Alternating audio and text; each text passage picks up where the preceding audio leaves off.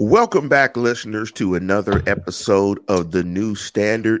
And before we jump into the show, I want to wish all of the Steeler moms and all the moms in general a happy Mother's Day. Want to send a special shout out to my mom, Jacqueline Williams. Also want to send a special shout out to my wife, Linda Williams, and to all of the incredible women who have had a hand in making me the man that I am. So happy Mother's Day to all of the mothers out there.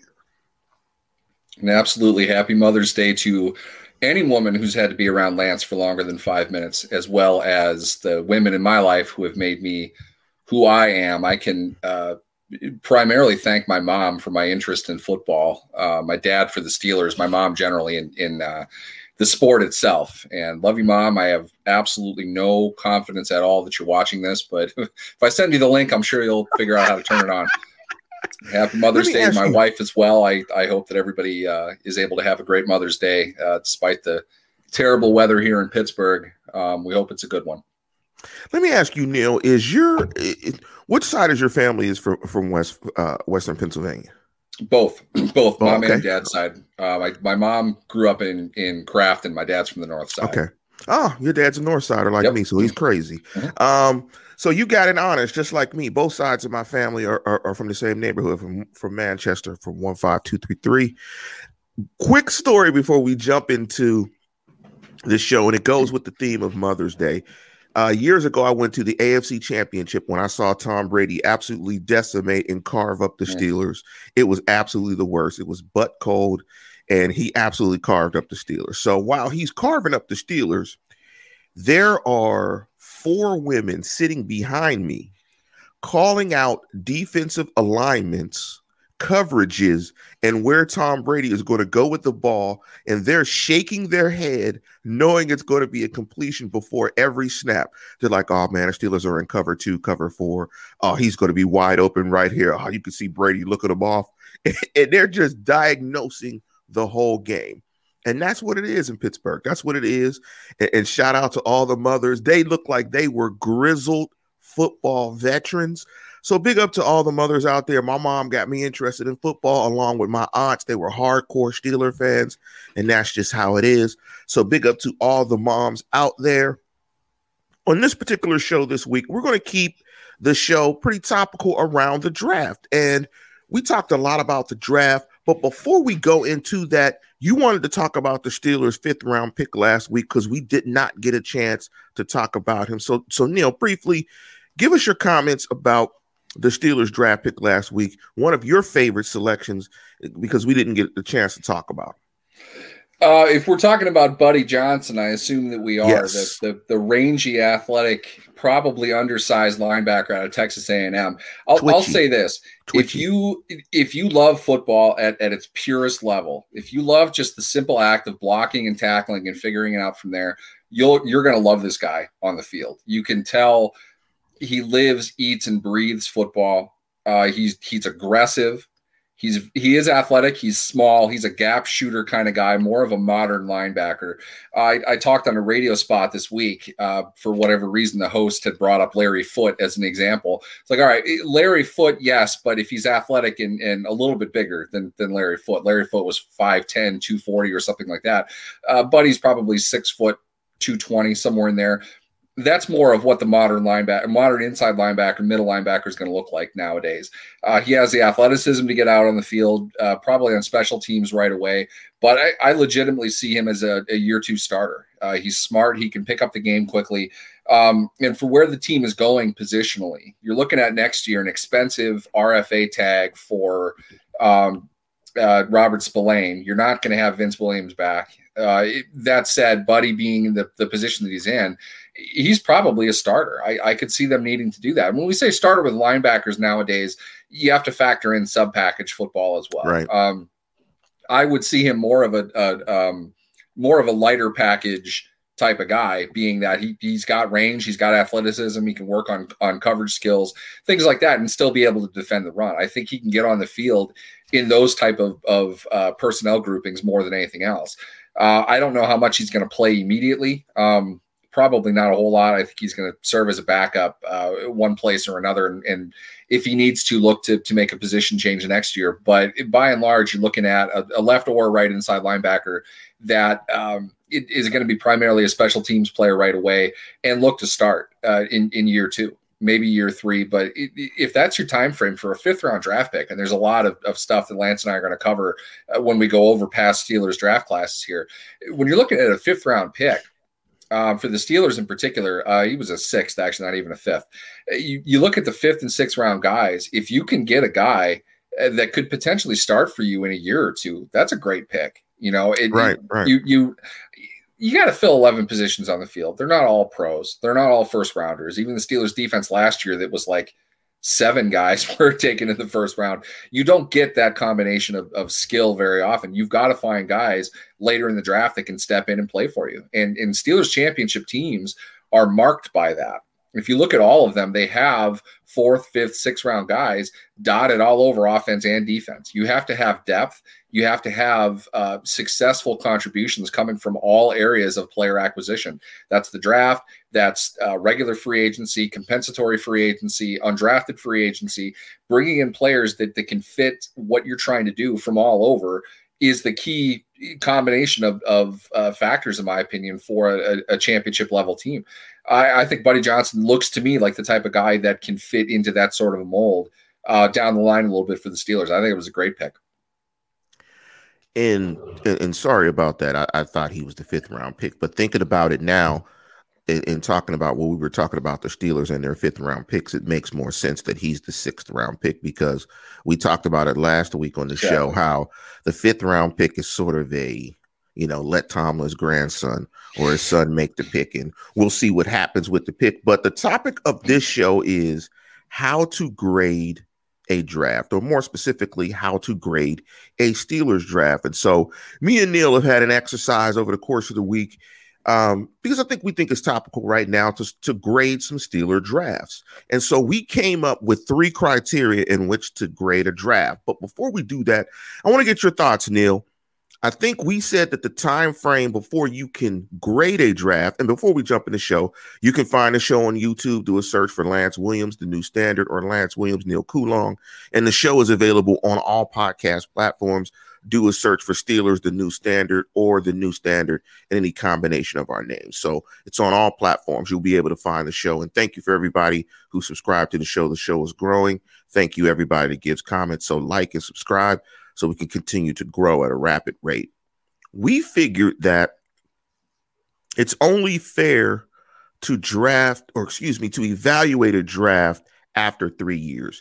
Now, the reason I thought that was that would be the first time in which you could give your 1st-round pick an option or an extension of some sort would be after 3 years. So in some way, the NFL has said that 3 years is the proper time in which a club should make the investment financially, or extend the investment financially for a player. So that's kind of how, I determined 3 years was the best, not so much from a player performance standpoint, because hell, Dan Marino was so good after the first year, you could have extended him right after that and gave him a 20-year contract. So my thought was more financial in terms of the 3 years before you evaluate a player or evaluate a draft class. What's your thought on the 3 years and us using the 3 years, and why did you come to that conclusion?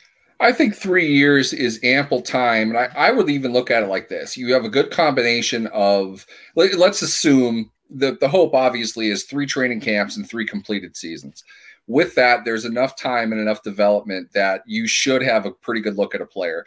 And if you look at the level they just came from, in a college perspective, they're going into their 4th year, their senior year in some cases, usually their redshirt junior year.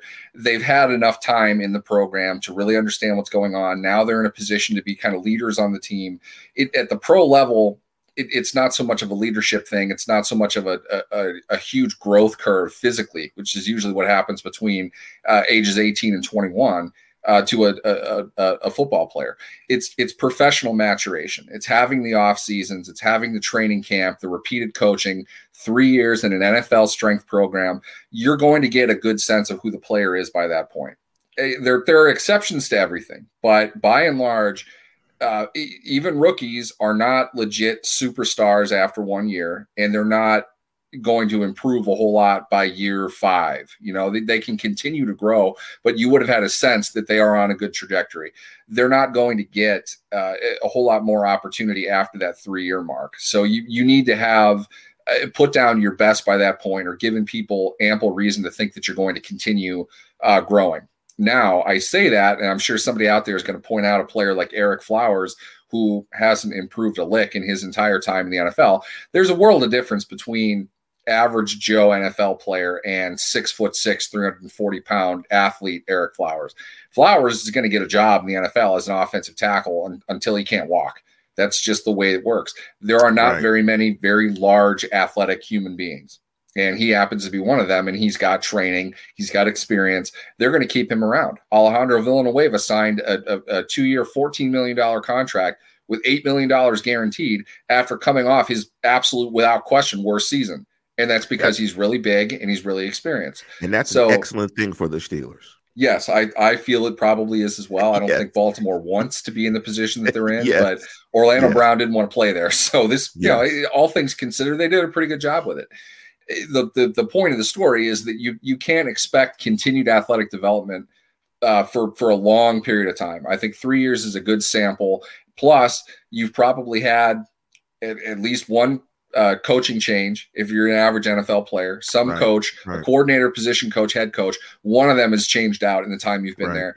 You've been around the league. You've seen everything. You've probably experienced an injury. You understand how things work. So 3 years, I think, is a good point to say, if this player panned out in the way we thought he would, if he panned out better, if he panned out worse, where is he now relative to where he was drafted? What had to happen for him to get there? You have answers to all of that. Today, we don't. We really don't. I understand, Pat Freiermuth is going to be the biggest player hero I've ever heard in Pittsburgh. Maybe we don't know enough right now. We really don't. So it's a lesson in understanding the players relative to the rest of the draft class. If you want to compare, if you want to give them a grade today on what the team drafted, the player himself is really going to mature over the next 2, probably 3 seasons. 3 years is probably the right mark in my mind to draw that line. Baby Heath. Maybe he'll be Baby Heath instead of Baby Gronk. In a way, I'm more offended by that. Hey, you know what? I'll say this, Lance. I'm going to say this just because I've ripped the guy and gotten absolutely shredded for it in every walk of my existence. I want the kid to succeed. I'm not against him. I'm just saying I will admit he played hurt last year, or at the very least, he opted for surgery on something that doesn't seem to be defined anywhere. I don't know what he had surgery on.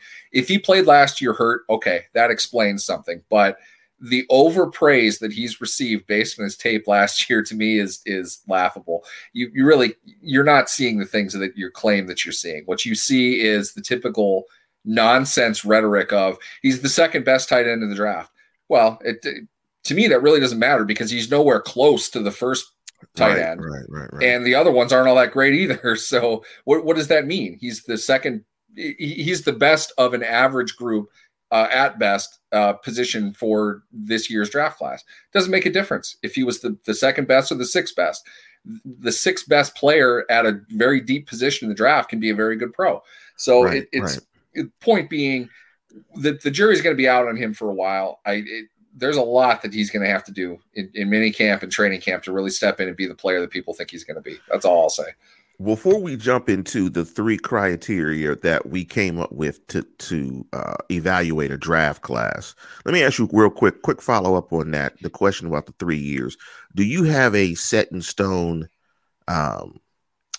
philosophical reasoning around the extension? So are you set in stone if a player shows that they, after the 3rd year, they should get an extension, or are you give them the 5th year option, wait? Or would you what would be your philosophy around that? Or would it just be based on the player, whether you would be willing to extend the player after year 3? By and large, I'll be honest. I think part of the successful management of a team, especially if they're facing a fifth-year option in which their price tag is going to go up dramatically. It would take quite a bit for me to extend a player at that point after 3 years. I don't know why a team would. At that point, teams are looking at using the franchise tag strategically, perhaps not fairly so. And the Steelers, to be fair, are a team that hasn't really weaponized the tag all that much. The only exception to me in my mind was Bud Dupree. It was a player that they did not, in good faith, feel that they were going to sign long-term. And you can't tell me that they thought that was going to happen. There's no way they were going to sign him long-term. He's the only one that they've tagged with that in mind. Every other player that they've tagged, they had full intention of negotiating a long-term deal, but not wanting him to go sign somewhere else in the meantime.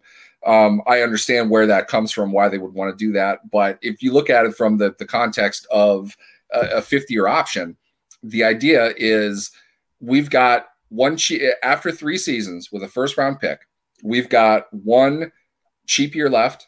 Then we've got a transition tag, or I forget exactly how it's defined now, a more expensive year for year 2. It's transition tag. And then the franchise tag, which is going to be pretty expensive.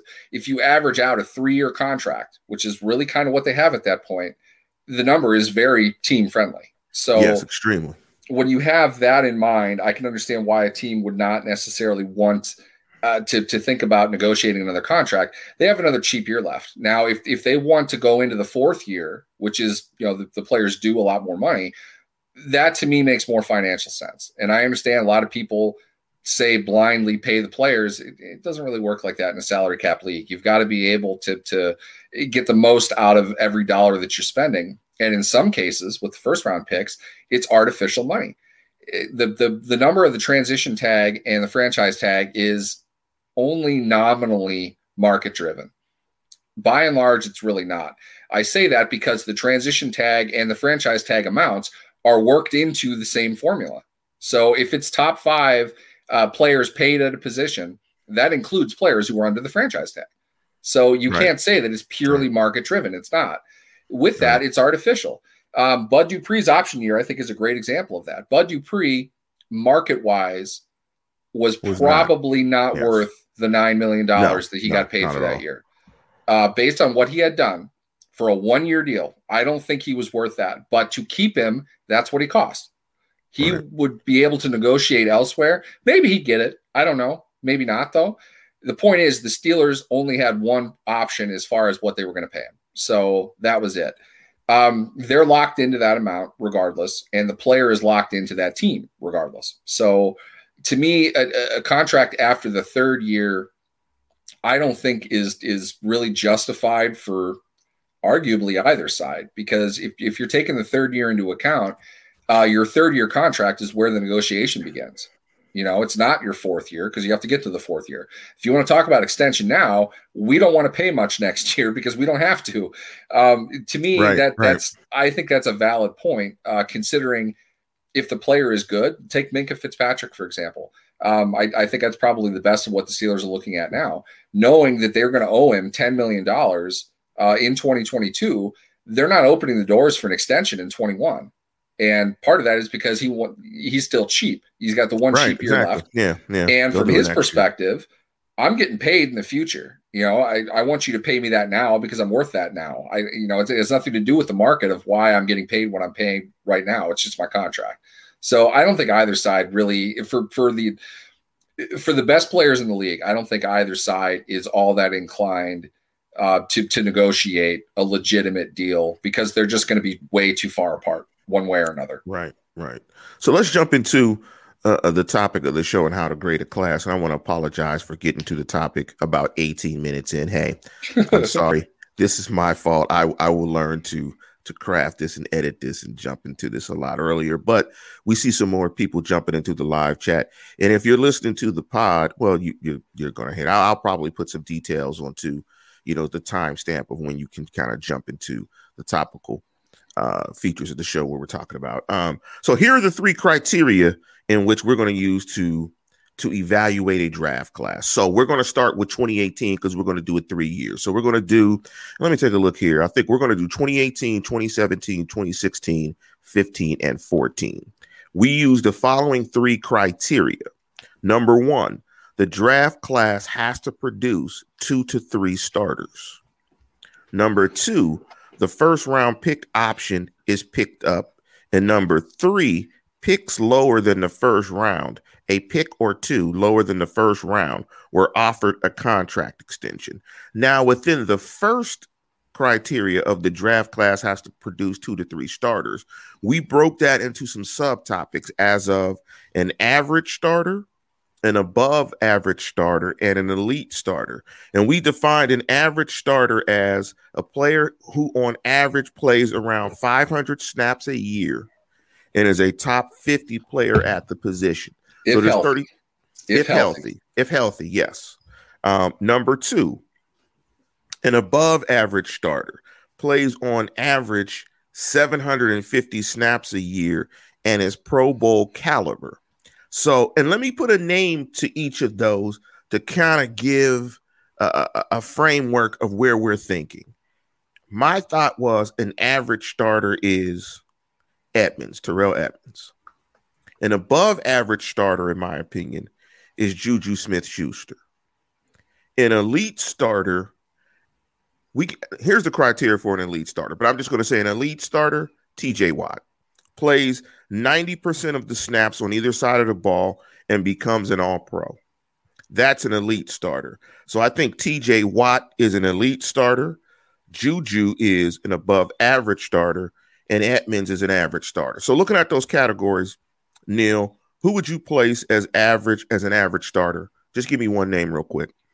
You stole mine. I mean, I think Edmunds for the most part defines what an average starter is, but let's stick with Edmunds, and we'll say this because I think a lot of this list, and it took us a while to really kind of try to define this in a very simple way. The reality is you probably can't. There are exceptions to everything. Difficult. And to me, that's exactly what proves this rule. Edmunds plays a ton of snaps. Edmunds doesn't leave the field. He hasn't left the field. They've kept him on the field. He's been very durable.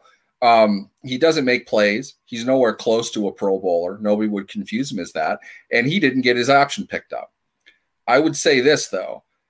If Minkah Fitzpatrick is not on the team, I think they would have picked it up. I think what it comes down to is that Minkah is a no-brainer at $10.6 million. Okay, keep that in mind. He's got the high end. All right, he's the TJ Watt of that draft class. As far as what the Steelers want to put in their priority, do you want to pay 2 safeties $17 million? Probably not. Absolutely the Steelers had a point in which they had Ryan Clark and Troy Polamalu playing on extensions, but beyond that, you're not going to find many examples of 2 safeties playing on extensions in Pittsburgh. They don't value it that way. I don't think that Terrell Edmunds is a bad player. I think that Terrell Edmunds is a guy that they want to bring back. They don't want to set the floor at 6.7, is it, I think, for that mid-level it's around fifth year. Call it 6.7 million. They don't want to set the floor at 6 million. And I'll tell you why. If you're not Minkah Fitzpatrick, you don't get paid as a safety anymore. That's just the way it is. There are too many Derwin James. There are too many Minkahs, too many guys that Justin Simmons that are coming into the league and making a big impact on rookie contracts. Those are the ones that get paid. Okay. And they're coming from all over the draft. There are some obvious superstars, but there are a lot of good mid-round safeties floating around the NFL. And on top of that, there is a slew of veterans who don't get more than $2 million a year that stay in free agency until August. When you look at Terrell Edmunds versus the market that's out there right now, it's hard to justify 6.7 million for him, especially when you're already going to have to pay Minkah 10.6, and both of them are on 1-year deals. So that's a big hit to take in 1 year. I think they legitimately want to work out an extension with Minkah, but I think they want to work one out with Edmunds as well. It's just not at that valuation. That's just too high for a 1-year deal. They don't want to pay him that next year. So it makes sense for them to do what they do, but I think that he is a reasonable average NFL starter. I think that's fair to say to this point in his career.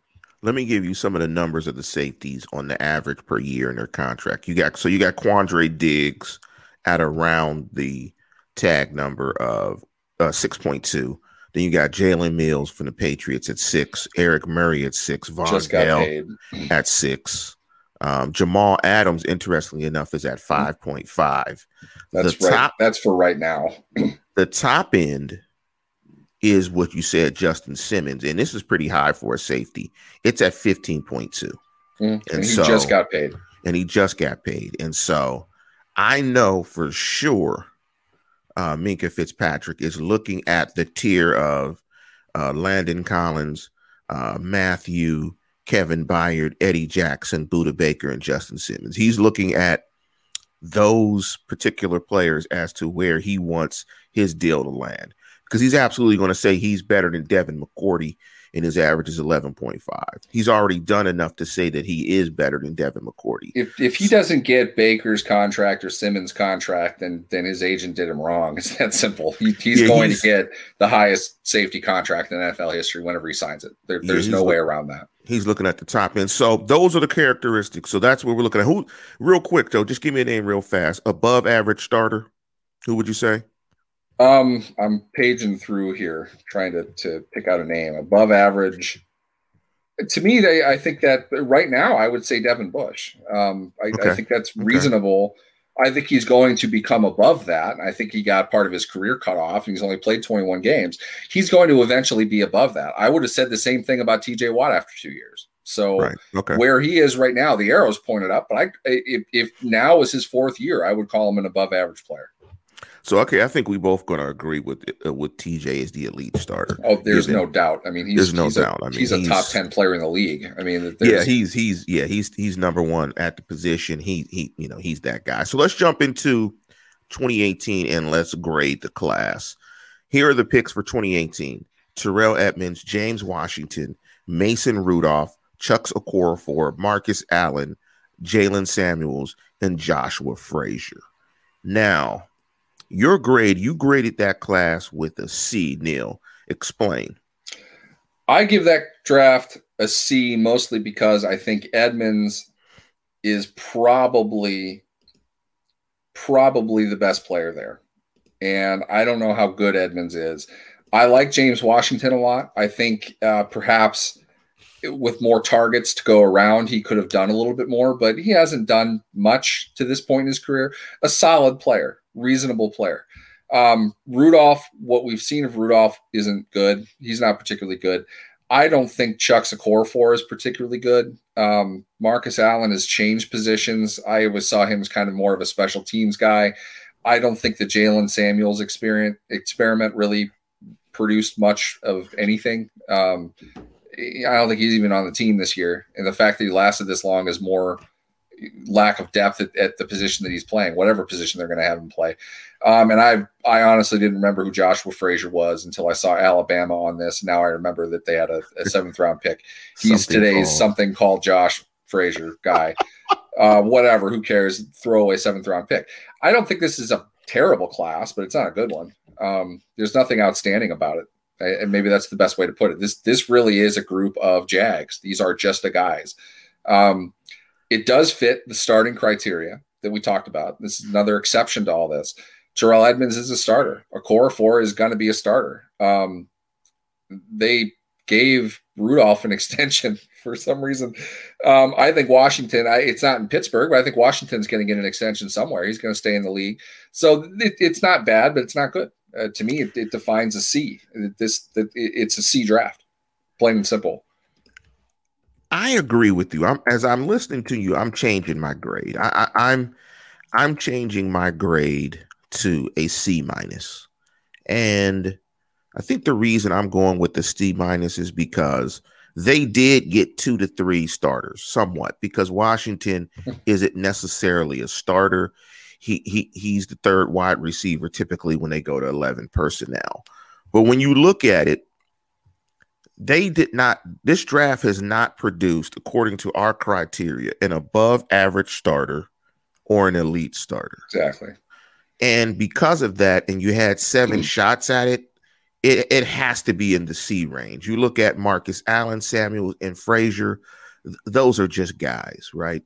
And, Chuks, you look at top 50 at the position, I mean, I don't even know if he's top 50 at the position, because I think there are teams that probably have reserves that are better than Chuck Okorafor.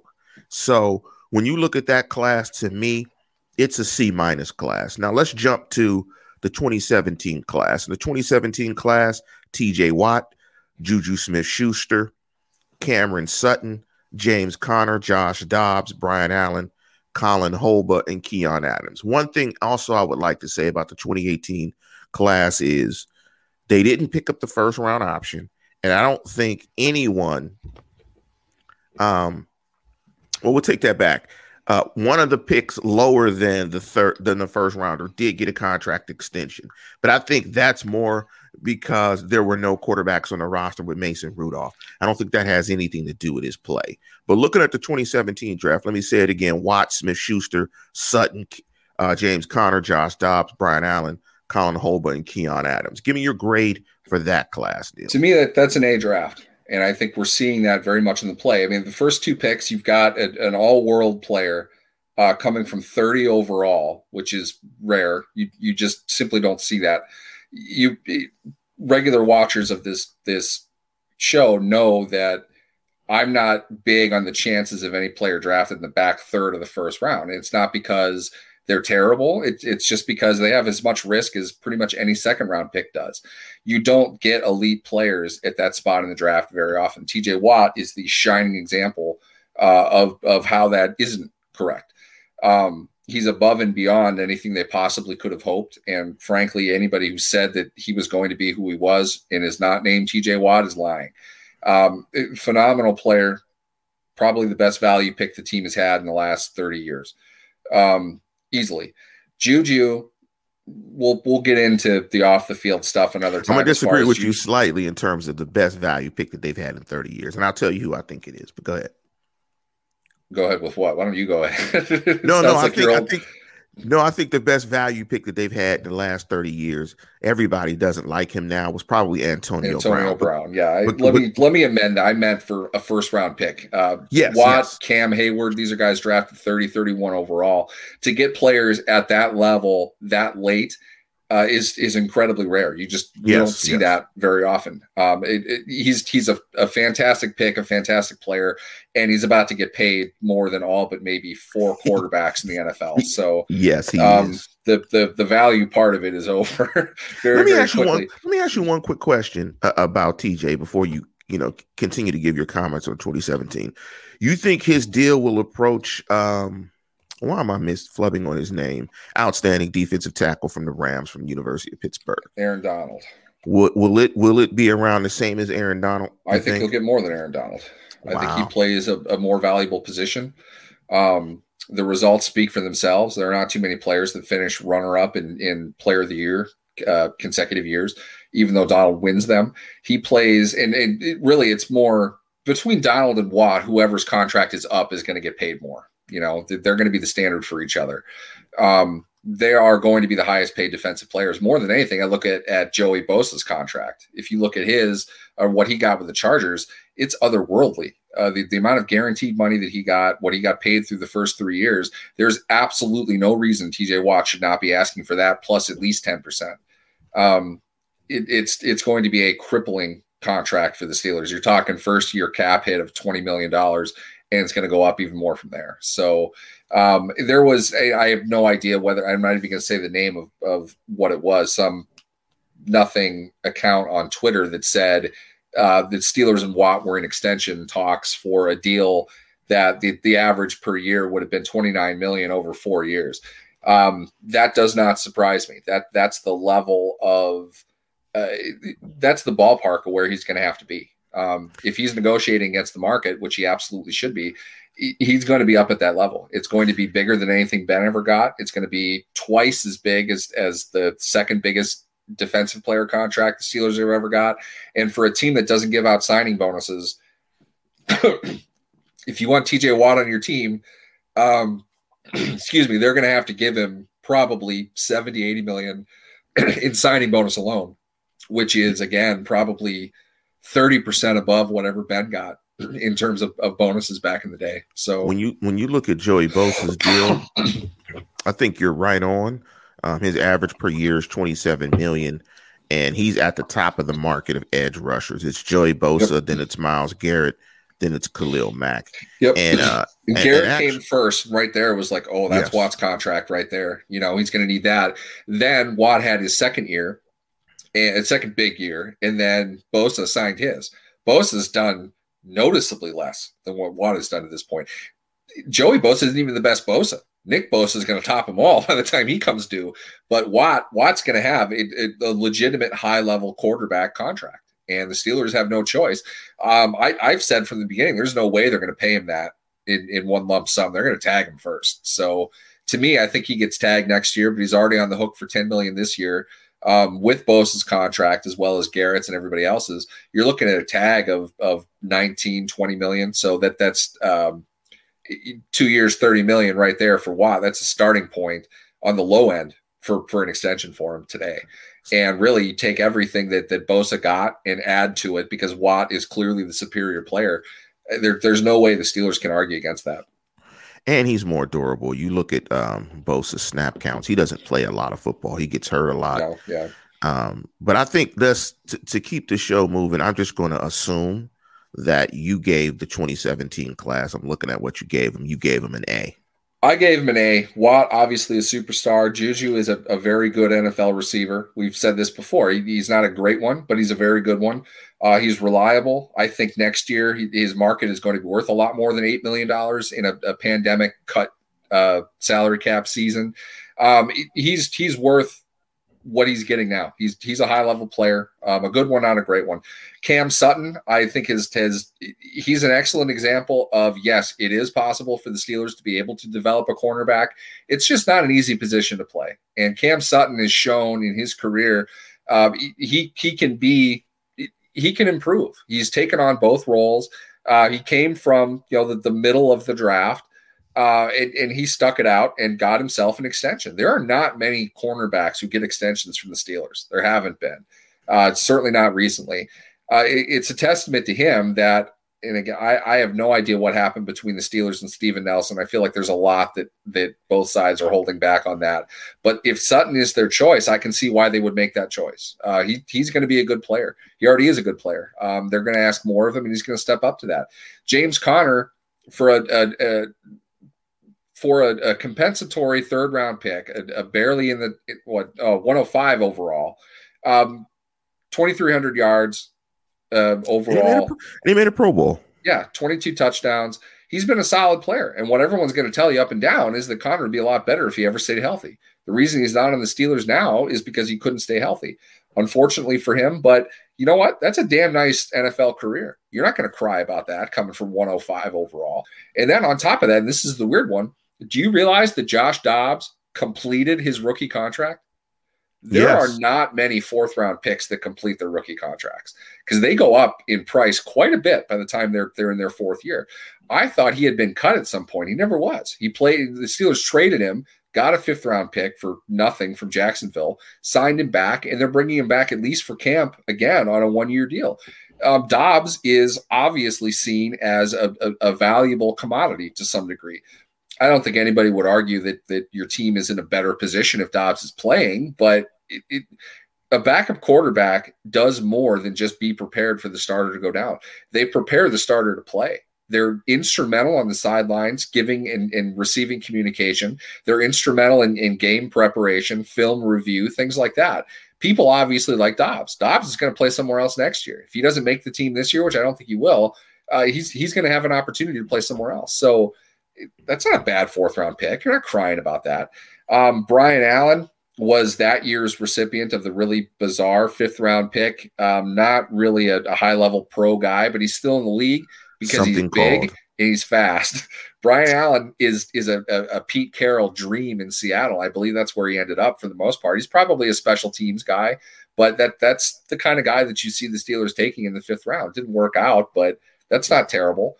Colin Holba, if nothing else, Colin Holba gave us a slew of jokes to make since 2017. The sixth-round pick, the only long snapper drafted in like 4 years. He doesn't even make the team, and he's still out there. I enjoy, all due respect to Colin Holba, I enjoy making those jokes. That's fun.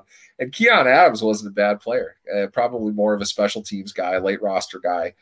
Stuck around, still in the league. That's a great draft, top to bottom. You got at least decent value out of every spot that they drafted. And the biggest black eye in that is the long snapper who didn't make your team. That's hilarious. I'm going to, needless to say, I'm not going to talk too long about it, but the class is an A. I mean, you're looking at the criteria that we've established. It produced 2 to 3 starters. Actually, it produced 4 starters. At any point in time, Cameron Sutton, Connor, Juju, and TJ Watt have started. And Cameron Sutton would have started for injury. He would have started, but he played dime and nickel snaps as well. So he's going to be a starter next year. And he's going to be a starter next year. From a 3rd-round pick, that's what you look at. That's a starting player in my mind. So you have to go 3 deep at cornerback anyway. Right. There are 12 starters on a defensive field. There just are. You have to count for the Steelers. You have to count 4 linebackers and you have to count 5 defensive backs. That's the way they play. They'll mix them in and out. The nickelback is going to play a ton in the Steelers defense, at least 700 snaps. And that's what Sutton was in line to be. And they got rid of Nelson, and he's going to be an every down player now. So absolutely. So the first rounder, it's TJ Watt. They'll pick up any option or do whatever with TJ. I mean, it's just whatever makes financial sense for them. And he was an elite starter. Also, you look at the class, TJ's elite, Juju's above average. Cam Sutton was at least average, and he got an extension or a new contract. And James Conner, I believe, when he was healthy, particularly the 1 year he made the Pro Bowl, was above average. So you're talking about you've got 2 above average guys in Juju and James Conner. You got an elite guy in TJ Watt, and you got an average guy with Cam Sutton, and he got a contract extension. And all those guys. If you drafted that draft 3 years in a row, you're going to win multiple championships. Yes, and this is what I want us to close with it and talk about it, and just the impact of sandwiching classes together, really good draft classes together, and the impact that has on your team. So let's jump to 2017. So we both give that class an A. So far in our draft grades, I gave 18 a C minus. Neil gave it a C. We both gave 17 an A. And this is where I think it gets a little bit interesting is 2016. You look at the 2016 class, you've got Artie Burns, you got Sean Davis, you got Javon Hargrave, Gerald Hawkins, Travis Feeney, DeMarcus Ayers, and Tyler Manikavich. And again, does the draft class produce 2 to 3 starters? Is the first round pick, is the option picked up for the first rounder, or picks lower than that first round where they offered a contract extension? So give me your grade for that class, Neil. 2016 to me was a D. Again, this is what I had in mind when I pointed out that there are exceptions to every rule. Artie Burns was a starter. Sean Davis was a starter. Those aren't guys that you wanted to start, and that's why they both quickly got replaced fairly early in their careers. We'll see what happens with Burns. He tore his ACL in training camp with the Bears last year. For his sake, he's a good kid. I'm pulling for him. I hope he does well there. I hope at least he's healthy enough to be able to compete and see where it goes. Davis was buried on the same team last year after getting cut after signing a contract with Washington in training camp last year. Those are not good NFL players. They are below replacement level. Those are your first 2 picks, and they started, but they kind of had to. They were thrown in there because the team needed them to get better, because they needed those positions addressed. They were put ahead of probably what their ability was, and they didn't rise to the challenge the way that I would imagine Mike Tomlin, Keith Butler hoped that they would. Didn't work out. Not good. Javon Hargrave is a good NFL player. I would call him an above average starter. He got a nice contract with Philadelphia. He's going into the second year of that. I think he'll do really well. Gerald Hawkins is probably the other guy that I would mention along with Eric Flowers, as far as he is a very large athletic human being that is going to stay and work for another 5-6 years, or at least until he can't walk. If he's healthy, Hawkins is going to get signed somewhere because there are not many guys that can do what he can do. Can he play? Doesn't seem like it. He's been in the league for a while with like 5 different teams. And he doesn't play anywhere. So the Steelers signed him at some point last year. Aren't going to use him. I don't know. I don't know what the long-term plan is with Gerald Hawkins. But going back to what we were talking about as far as 3 years, you could see after 3 years with Gerald Hawkins, he's not going to be a solid NFL starter. He's not even going to be a starter. He is a deep reserve. Things are really bad if this guy has to come in and play, but we need to finish this with 11 guys on the field. So if Hawkins has to go in, it's already over, whatever, not a big deal. I remember Travis Feeney was a pretty solid player in camp. I thought he looked pretty good. I think he got hurt. DeMarcus Ayers, who's a really nice guy, incidentally, he got a look in New England. The Patriots really liked him. He was kind of a practice squad level guy. I thought he got kind of a raw deal. I thought he could have been something in Pittsburgh. New England signed him, didn't work out. Pittsburgh wasn't taking him back. He seems kind of bitter about that. But Ayers was a solid player. Could have been a return guy too. This is also, Antonio Brown's, kind of serfdom at that point. He's eating up 180 targets a year. It's kind of hard for the low level receivers to find a niche and stay with it.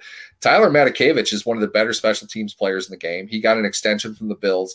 The reason the Steelers didn't re-sign him is because the Steelers went after Derek Watt. They at the time anyway, we were led to believe that they wanted to have more of a fullback presence on the field. I don't know if we saw that all that much last year, but Matakevich was paid whatever he was, and then the Steelers paid Watt a little bit more than that. I think they had their eyes on Watt for a couple different reasons over Matakevich. But you're not crying about Tyler Matakevich as a 7th round pick. That's pretty solid. But Hargrave and Matakevich can't be the 2 best players you drafted and expect that class to be any good. It just isn't, plain and simple. It's a bad class. It didn't pan out the way that they would have wanted it to. I mean, you look and see what they're trying to do with it, but it flat out didn't work. None of those guys, short of Hargrave, materialized into anything that resembles above average. It draft spot agnostic. Matakevich isn't a good NFL player. He's a special teams guy. Things are bad if he has to play linebacker. You don't want Artie Burns on the field. The Steelers didn't want Artie Burns on the field. Was it San Diego, Los Angeles, whichever one it was that year? I remember in the red zone, something happened to a cornerback, and Burns had to go out on the field. And Rivers looked at Burns, I swear to God, for like 2 full seconds, looked back at the line, made a call, and then it was Antonio Gates locked in on Artie Burns one-on-one. Touchdown pass to Gates. Burns didn't compete on the play at all. He just came in to give up a touchdown and he left the field. I don't think he played again the whole year. That might have been the last play he ever had. But yeah, it was bad. I hate ripping guys at what seems to be a personal level. I'm not trying to make him out to be a bad person or, it didn't work for him. I certainly couldn't last in the NFL. So it's not for everybody. It didn't work out very well. Kenneth McNair Jr., big up to you, who's been listening to us since 2011. And so he should know that sometimes, I'll take a pessimistic view. I'm from the East Coast. I'm from Pittsburgh. Sometimes it's gray outside. I'm just going to blame Pittsburgh for sometimes crafting my naturally pessimistic view. So because I'm trying to be a little more optimistic, I'm going to give that draft class a D+. For a lot of the reasons that Neil stated. When you look at the class, it's just not a good class. And I think, when your first round pick ends up being a guy that busts out and really has no value even outside of your building, it really downgrades the class. I mean, the only solid player that the class produced, in my opinion, I should take that back. Hargrave and Matakevich were solid. Hargrave ended up being an above average starter, but you only had one above average starter on that team. And so I think because of that, it becomes a D. It's not an F class because they did produce Hargrave. He's no longer with the team. He did get a big contract from somebody else, the Eagles. And so And that adds a little shine on the class. And Manikevich became serviceable, but not a very good class. In fact, I think it's one of the worst classes in Mike Tomlin's tenure as a Steeler coach. And before we conclude the show, I'm going to ask Neil what he thinks his best class was. I think there's two classes that clearly stand out. But this was not the high point for Kevin Colbert and Mike Tomlin. This was a very forgettable class. So let's jump into 2015. Bud Dupree's the first rounder, Senquez Golson, the second rounder, Sammy Coates, the third rounder, Doran Grant, Jesse James, Latarius Walton, Anthony Chickalo, and Gerald Holliman. And you gave the class a C+. I give it a C+, mostly because I think Dupree doesn't have a contract in Pittsburgh because TJ Watt is in Pittsburgh. If you can't beat out TJ Watt, well, you must just suck. I don't know what to say. Dupree is a good player. I think he's a player that they would have wanted to lock up long term. It's just that wasn't going to work. It doesn't happen that way all that often, but in this case, it did for Bud.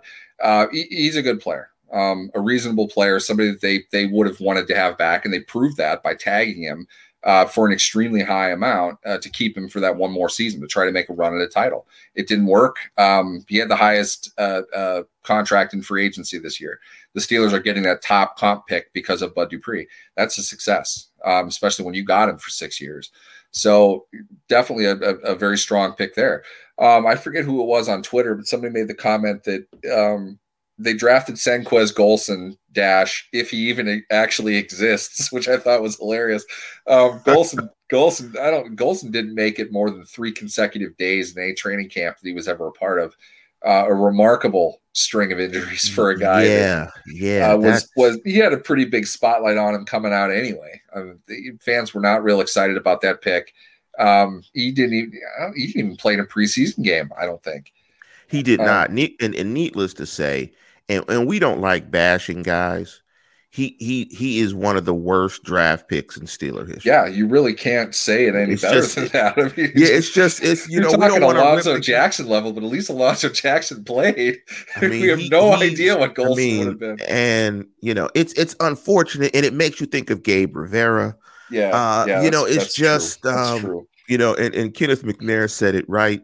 That Golson equals Mr. Glass. That's what he was, unfortunately. Yeah. It's hard to evaluate him in any other term. It just is. I know this as an operator of a few different Steelers blogs over the years. I've written the name Senquez Golson probably 1,000 times. There is one photo of Senquez Golson that exists, and I still have it burned into my memory because you'd write about him, you'd talk about the latest injury or if he's going to make the team or not. That was pretty much all he wrote about after the draft about the poor guy. You could only use that one picture because that's all there ever was. It was the only day he was healthy in camp when there were photographers there. So you've got him warming up like he's doing pad drills or something like that. That's it. That's all you've got for him. I see that picture in my mind. Whenever I see his name. And yeah, I'll say this. I'm not going to call an NFL player soft. I won't do that. It's a physical game. It's not for everybody. Sometimes things just happen, Keep in mind too, he was a pretty high level 2-sport athlete. He played baseball and football in college for a certain amount of time. And he played for 4 years when he got drafted. So you're talking mileage is up there for a guy. And I'm not going to say he's small. That's why he got hurt. I don't know. I know that he was a great athlete. He was athlete enough. The Boston Red Sox drafted him in the 9th round. He played 2 years of baseball at Ole Miss. That's not a bad baseball school by any stretch of the imagination. His body just might have worn out. That happens. Honestly, you ask any high-level NFL player, one thing they're going to tell you very quickly in their assessment of any great player, he stayed healthy. And that, in many cases, is about luck. There's a learning the game part of it, but there's a luck element that comes with it as well. Staying away from injuries, knowing how to get away from the pile that's coming at you, things like that. I don't know what happened with Golson. I can't speak to that. Let's just end the discussion with Golson by saying this. It is very rare. Maybe it's not too rare. There's nothing on his stat sheet. Yeah, he has zeros. Like on everything. Game started, game played. I mean, nothing. He has no stats. For a second round pick, put it this way, I'm probably looking at the same thing you are. In Pro Football Reference, they list off a bunch of things, and it's almost entirely offensive statistics of what they have in each column for these players, with the exception of all pro, Pro Bowl starting, career AV games. Then it's offensive statistics. Even Stephon Tuitt has stats on this, and Golson doesn't. He has 1 interception and 34 sacks. Golson has 0 across the board. I think he's the only guy that has that. He's also a 1-year guy too. Usually they have a year put in when their career or when these stats are up to. In other words, like when he stopped playing, he doesn't even have a 2-year put in here because he literally never played. It's remarkable. You don't see many guys like that. So Neil, quickly jump through 2015, and then we'll do 2014, and then we'll do what you think is the best overall. Sammy Coates being the 3rd round pick in 2015, wasn't there a stretch of time where Coates had like a 40-yard plus completion in like 5 straight games? Yeah, it was pretty quick. You look at his stats overall, that's like the only time he did any. He finished 29 catches, 528 yards, and 2 touchdowns. The thing with Coates, and I covered the Steelers at that point. I got to know Stammy fairly well through that. He was a different kind of guy. I'm not sure. He was kind of moody, I would say. A nice guy. He was a polite Southern gentleman type, but he was kind of a loner. He wasn't really kind of yucking it up with his teammates or anything like that. There was a point he got hurt his rookie year. I remember, like he mangled 3 of his fingers or something. I remember that. I think he had kind of a struggle adapting to everything, and then he didn't have very good body language. I remember Mike said that a couple times in press conferences, and not specifically aimed at him, but learning how to be conditioned in today's NFL, jogging back to the huddle as a means of improving your conditioning. He took little shots at Coates, I think. I'm not sure if I hate saying body language. I hate saying attitude, but there were guys that sold themselves better than Sammy Coates did. I'll say that. I think Coates was a talented kid. He had some handwork that he needed to get done, which is usually a question of footwork. Houston gave him a shot as well, I believe, after that. He might have had another shot somewhere, but he never struck you as a guy that was, kind of sitting on a boatload of potential and was upset that he wasn't getting a chance. He was just kind of there. Duron Grant, kind of an odd one. He was, if you might recall, Lance, he was the earliest draft pick cut that year. My Twitter profile, the background image is a random shot of me on the sidelines with Duron Grant competing with Marcus Wheaton for a throw down the sideline. A great shot from the AP photographer who came up and gave it to me because he said he couldn't use it. Mostly because my white ass was screwing up the contrast for the rest of the photo. So it's permanently my background. I'll never have anything that great again. But Grant was more of he was a kid that I think they felt was going to develop a little bit quicker than he did. And they wanted him to be able to play special teams, but that wasn't anything that he ever did when he was at Ohio State. So we had to learn while he was there. And he didn't really think they had much of a chance, but they told him they wanted him back on the practice squad. He bounced around a bit too, as you might recall. Didn't work out for him. But Jesse James, certainly the infamous Jesse James of Jesse caught it, Jesse caught the ball, whatever meme you want to pick for that.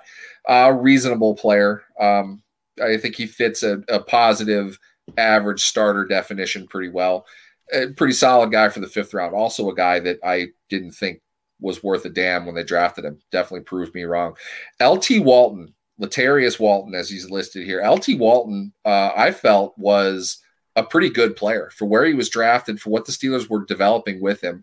He might have gotten into just kind of a numbers game, a team that had 2 high-level defensive ends. He came in and he filled gaps for them. He did a pretty decent job. I thought he was a pretty solid pick for a 6th round. The one that you're going to talk about for value, though, is Anthony Chickillo. Now, at the end of his career, as far as rushing the quarterback went, you didn't want that, but he was a good special teams player, and you need depth. He provided that depth, and as far as I know, he's still in the NFL now. So a pretty solid pick for as late as they got him. He developed into somebody that they could count on, that they wanted to stick around, not just for special teams, but for depth at outside linebacker. Gerard Holloman, I don't think was a player they ever took seriously anyway. He didn't make it through camp, and he didn't sign with anybody. He wasn't a special teams player either, or a practice squad player either. So I think Holloman was just a throwaway pick at the end. You might remember him. He had like 35 interceptions that season. You watch him play, he didn't belong out there at all. He was not an NFL player. He's another guy that had no stats. I'm going to give the class a C. It produced one above average starter in Bud Dupree. Jesse James was a below average player. Chickalo's a below average guy. They had, about 9 picks that draft. So I thought that was just a C class, and it was largely elevated by Bud Dupree. I think, in my opinion, it was harmed largely by Senquez Golson. And I don't know if we added this to a criteria, but I think one of the most important things in a draft class is you pretty much got to hit on your first rounder. I think your first rounder and your second rounder. I think those two players have to become anywhere between they have to be average, above average, or elite. But more than likely, I think you would want them to be above average, at least both of the picks. It's hard to be elite. That's going to be rare. But I think you want them to become above average starters for you. I don't think you could give an A to a class that doesn't have at least an above average first round pick. I don't think it has to be multiple. I think I would agree with you. You have to have an above average first round pick. And 2015 shows a good example, though, of what can happen when you have a good first round pick and a complete bust in the second round. Should it detract fully from everything? For me, I think the addition of James later in that draft and what the little contributions you got from Chickalo, it doesn't replace Golson by any stretch of the imagination, but Bud, it sets it up at a much higher level. I gave it a plus really because of Bud. I think Golson doing absolutely nothing and getting something of value from James and some contribution from Chickalo saves it from being a D. But I gave it a plus because I don't blame you for that. I'm not against that. I give it a plus just because I think the real focus is the development of Dupree, what he was at the end up until tearing his ACL in 2020. I think you were looking at a pretty high level player that they got unfortunately next to the worst second round pick that Tomlin's probably ever made. I wanted to give it a D-, but I'm trying to be positive. I actually trying to go lower than this. No, a D+. I wanted to give it a D+, but I have to be more positive. And Kenneth McNair Jr. says Cam Hayward has more interceptions than Golson. You have as many, Kenneth, interceptions as Senquez Golson. We've all played as many games as Senquez Golson. Yes. Whatever stat we want to cherry pick to rip on his lack of NFL career, we can. It's easy.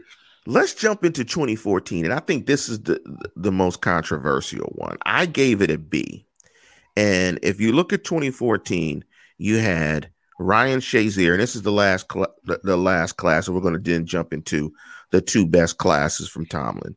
Ryan Shazier, Stephon Tuitt, Dre Archer, your famous Dre Archer, Martavis Bryant, Shaq Richardson, Wesley Johnson, Jordan Zumwalt, Daniel McCullers, and Rob Branchflower. We can just stop at Martavis Bryant. The rest of those guys, not very good. Daniel McCullers, it's just amazing he stayed on the roster so long. So the rest of that class, we're only talking about 3 players because Dre Archer was terrible as well.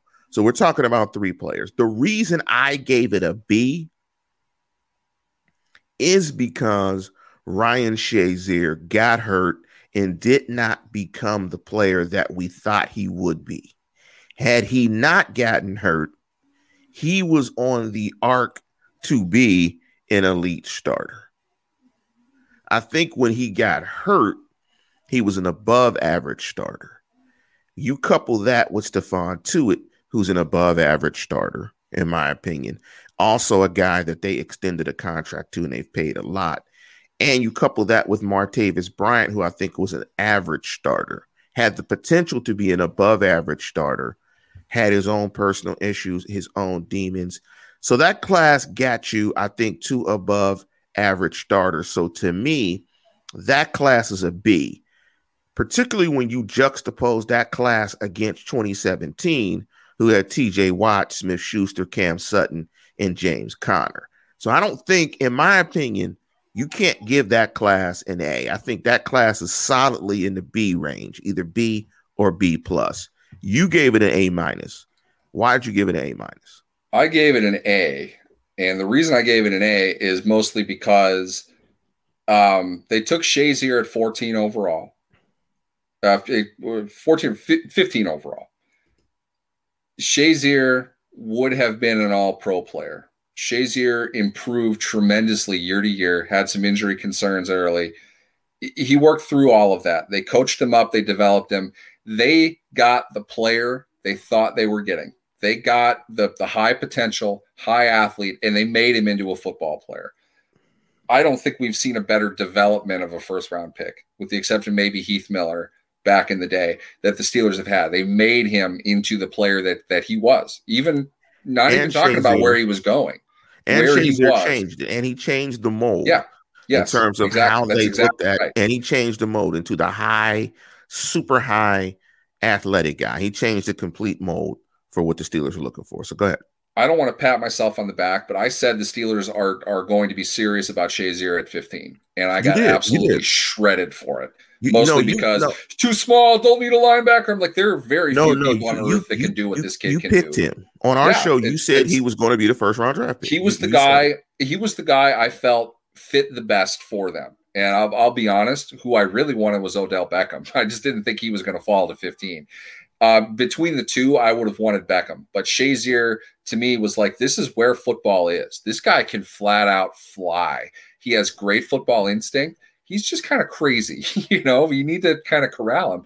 They can coach him. They can make him into a great player.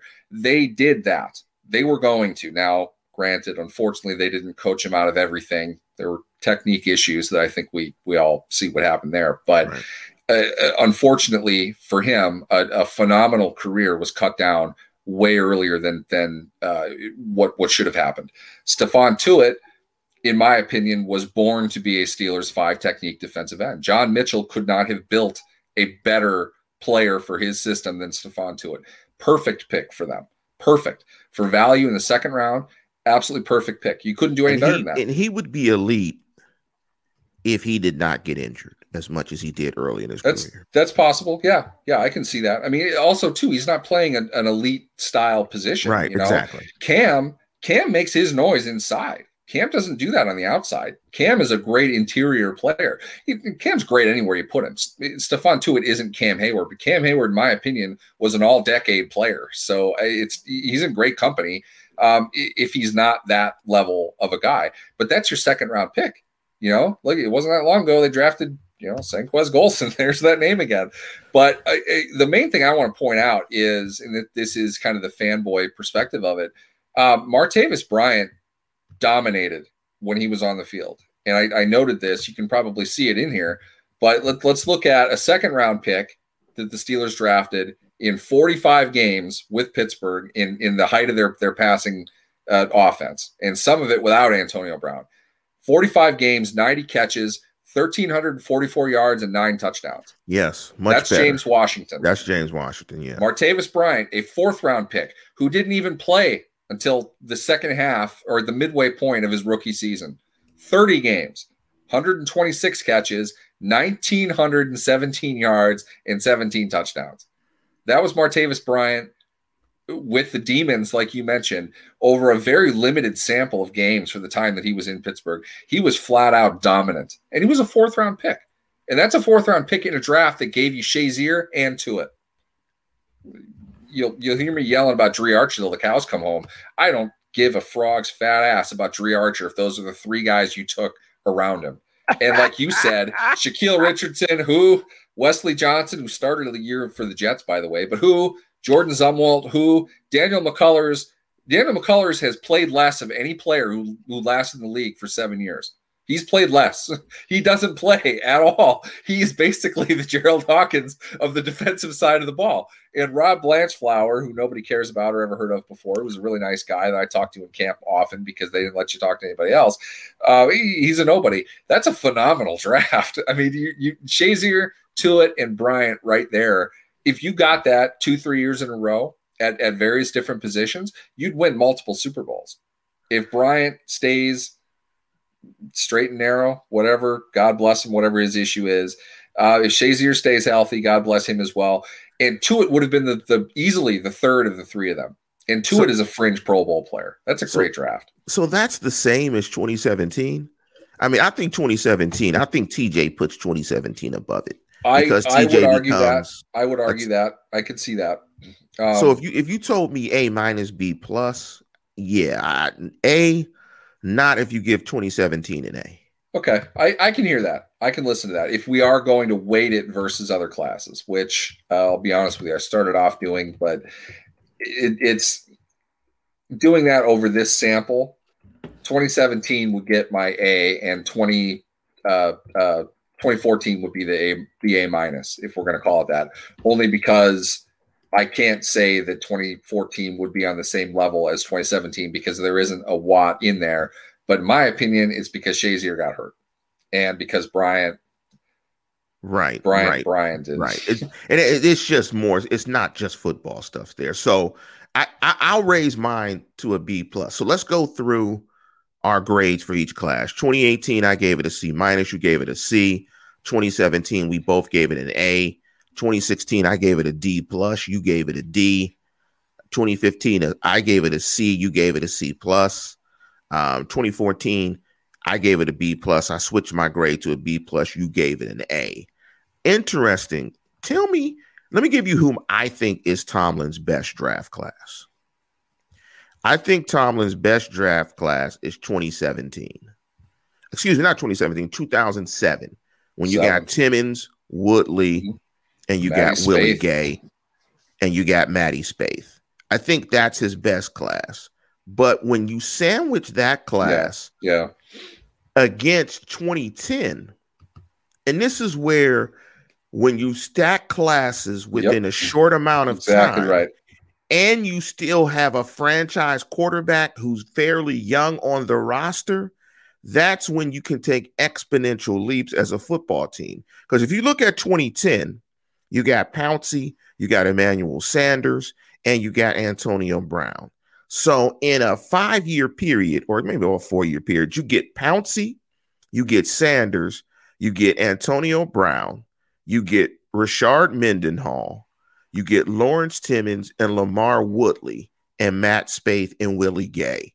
You put all that together with Ben Roethlisberger still healthy. What did they get? A Super Bowl in 2008 and a Super Bowl appearance in 2010. Of those, what do you think was Tomlin's best class? I think best class talent-wise was 17, followed fairly closely by 14. I think greatest value that they had, I would agree with you on 2007. There are a lot of perfect players who were in there. And this is a class where they traded up for a punter. Keep that in mind.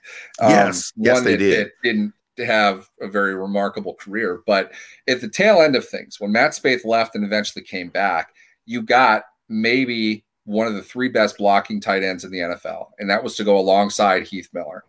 That's a great 1-2 punch that you have for 12 personnel packages. Guess what the Steelers don't have today? They don't have Heath Miller. They don't have Matt Spaeth. They've got Ebron and Freiermuth. Not even close to the same level. Not even close. And it's things like that you see in reviewing the draft classes, how they built themselves. Timmons, by the time they're in the Super Bowl, is a 1,000 snap a year player. He's solid in pretty much every area. Woodley would have been Defensive Player of the Year in 2011 if he didn't pop his hamstring chasing after Tom Brady. If you recall that would have been his 4th sack of the game, and that was the 3rd quarter. Woodley was flat unstoppable that day, and that was like his league-leading 9th sack of the year at that point. Career went downhill after that, unfortunately. Spaeth was a very solid professional player, more of a blocker than a receiver, but that's why they drafted him where they did. Willie Gay, the value that you got out of Willie Gay twice, keep that in mind. They didn't want him the first time. He went to Arizona, was terrible in Arizona. Pittsburgh brought him back immediately, and he was a catalyst to the AFC Championship team in 2010, who didn't have a great secondary. That was a problem that they needed to fix. He came in and helped them fix that. And they also got their starting center, not for the Super Bowl, but for the most part of that year, Emmanuel Sanders was the hot rookie, not Antonio Brown, but then you got Antonio Brown, kind of a big player for the next decade for the team. Stacking drafts like that to me is always much more indicative of the quality and consistency of a franchise. Right. You remember Thaddeus Gibson, the 4th round pick. I remember he was kind of the questionable one. You're going to draft guys like that. Every team is going to draft guys like that. When you are, obviously able to get Antonio Brown in the 6th round, that's fantastic. What I'm talking about is the middle rounds, the real value of championship level teams. And we go back prior to Mike Tomlin. You can see where that value is coming from. Santonio Holmes in the 1st, but Willie Colon in the 4th. Keith Miller in the 1st, but Brian McFadden, Trey Essex in the 2nd and 3rd. Chris Kimoyatu in the 6th. Ben in the 1st with Max Starks in the 3rd. They stacked these key starting players. So you had the above average to elite guy, but then you had average starters who played quality roles on championship teams. When they get that going, when they're able to do that consistently, we're going to start to see them win a little bit more than what they did, even though I feel they won a pretty good amount over the last decade. They're rebuilding things now, but they need to start stacking draft classes. And this is why it's important for Chase Claypool, Alex Highsmith, 2 guys taken for the first time under Kevin Colbert without a 1st round pick around him. Looks like 2 very solid picks. And then you have Dotson in that. Kevin Dotson taken in the 4th round. That's quality. Devin Bush in the 1st with Deontay Johnson in the 2nd, or in the 3rd. That could work out to something. You kind of like where that's going. And you put that in comparison, though, to 2018, looks flat average. You kind of hit a little bit of a lull. You're not stacking very well on top of that, especially when you've got highest of high-level talents in 2017 with a really good receiver and a cornerback that you want so badly you just gave him an extension. And somebody else signed the running back. They're close. They're close all the time. They get all this. They just never put all of it together at once. It just always has felt like they're 1 or 2 players away in 1 or 2 big games. And stacking classes is even more important before we get out of here. When you don't have your quarterback, you really have to stack classes, because when you get him, hopefully then it could take you to the next level, because we see what happens if you don't stack classes. You absolutely have to have the franchise quarterback that makes up for holes in your roster by being so good and efficient on offense that the amount of points that you score can cover up a bunch of holes on your roster. They've done a really good job. I think they've done a really good job over the years in finding quality players. Because when you look at 2007, I mean, Timmons started 9 years, Woodley 7 years, Willie Gay 7 years. I mean, when you have classes like that, and you look at 2010, Pouncey 9 years, Emmanuel Sanders, Antonio Brown, those are great classes. But before we get out of here, Neil, is there anything that you guys are running on the Wire platform that Steeler fans would take a look for? I honestly have no idea. Post-draft, it's sort of I don't want to say a quiet time, but you're putting me on the spot with it. I'm not even going to try to BS anything. Check it out and see. I don't know. Kurt Popejoy, Allison Kaler do a great job for us. I'm surprised every day to see what they come up with, and it's great content. It's interesting. Just not a whole lot that you can really plan except rookie mini camp and eventually the team mini camp. That's not going to happen. So there are issues on that front that will probably have an impact. But you know what? We're going to play in front of people in September. We're going to have people in attendance at training camp this year. Thank God for that. I'm excited for it. Yeah, I think the country is moving in the right direction on that. Hopefully in the fall, things will look a little bit like normal, whatever that will look like. But we're going to go ahead and get out of here. And thank you, everybody who jumped into the live chat. Again, happy Mother's Day to all the moms out there. Happy Mother's Day to all the moms in Steeler Nation. We ran a little bit long, but hey, it's Mother's Day. We wanted to give you guys some bonus content. I'll just frame it like that. I will get to the topics a little bit faster. But with that, we're going to go ahead and conclude the show. And as always, tune in, tell a friend, and subscribe. Go Steelers.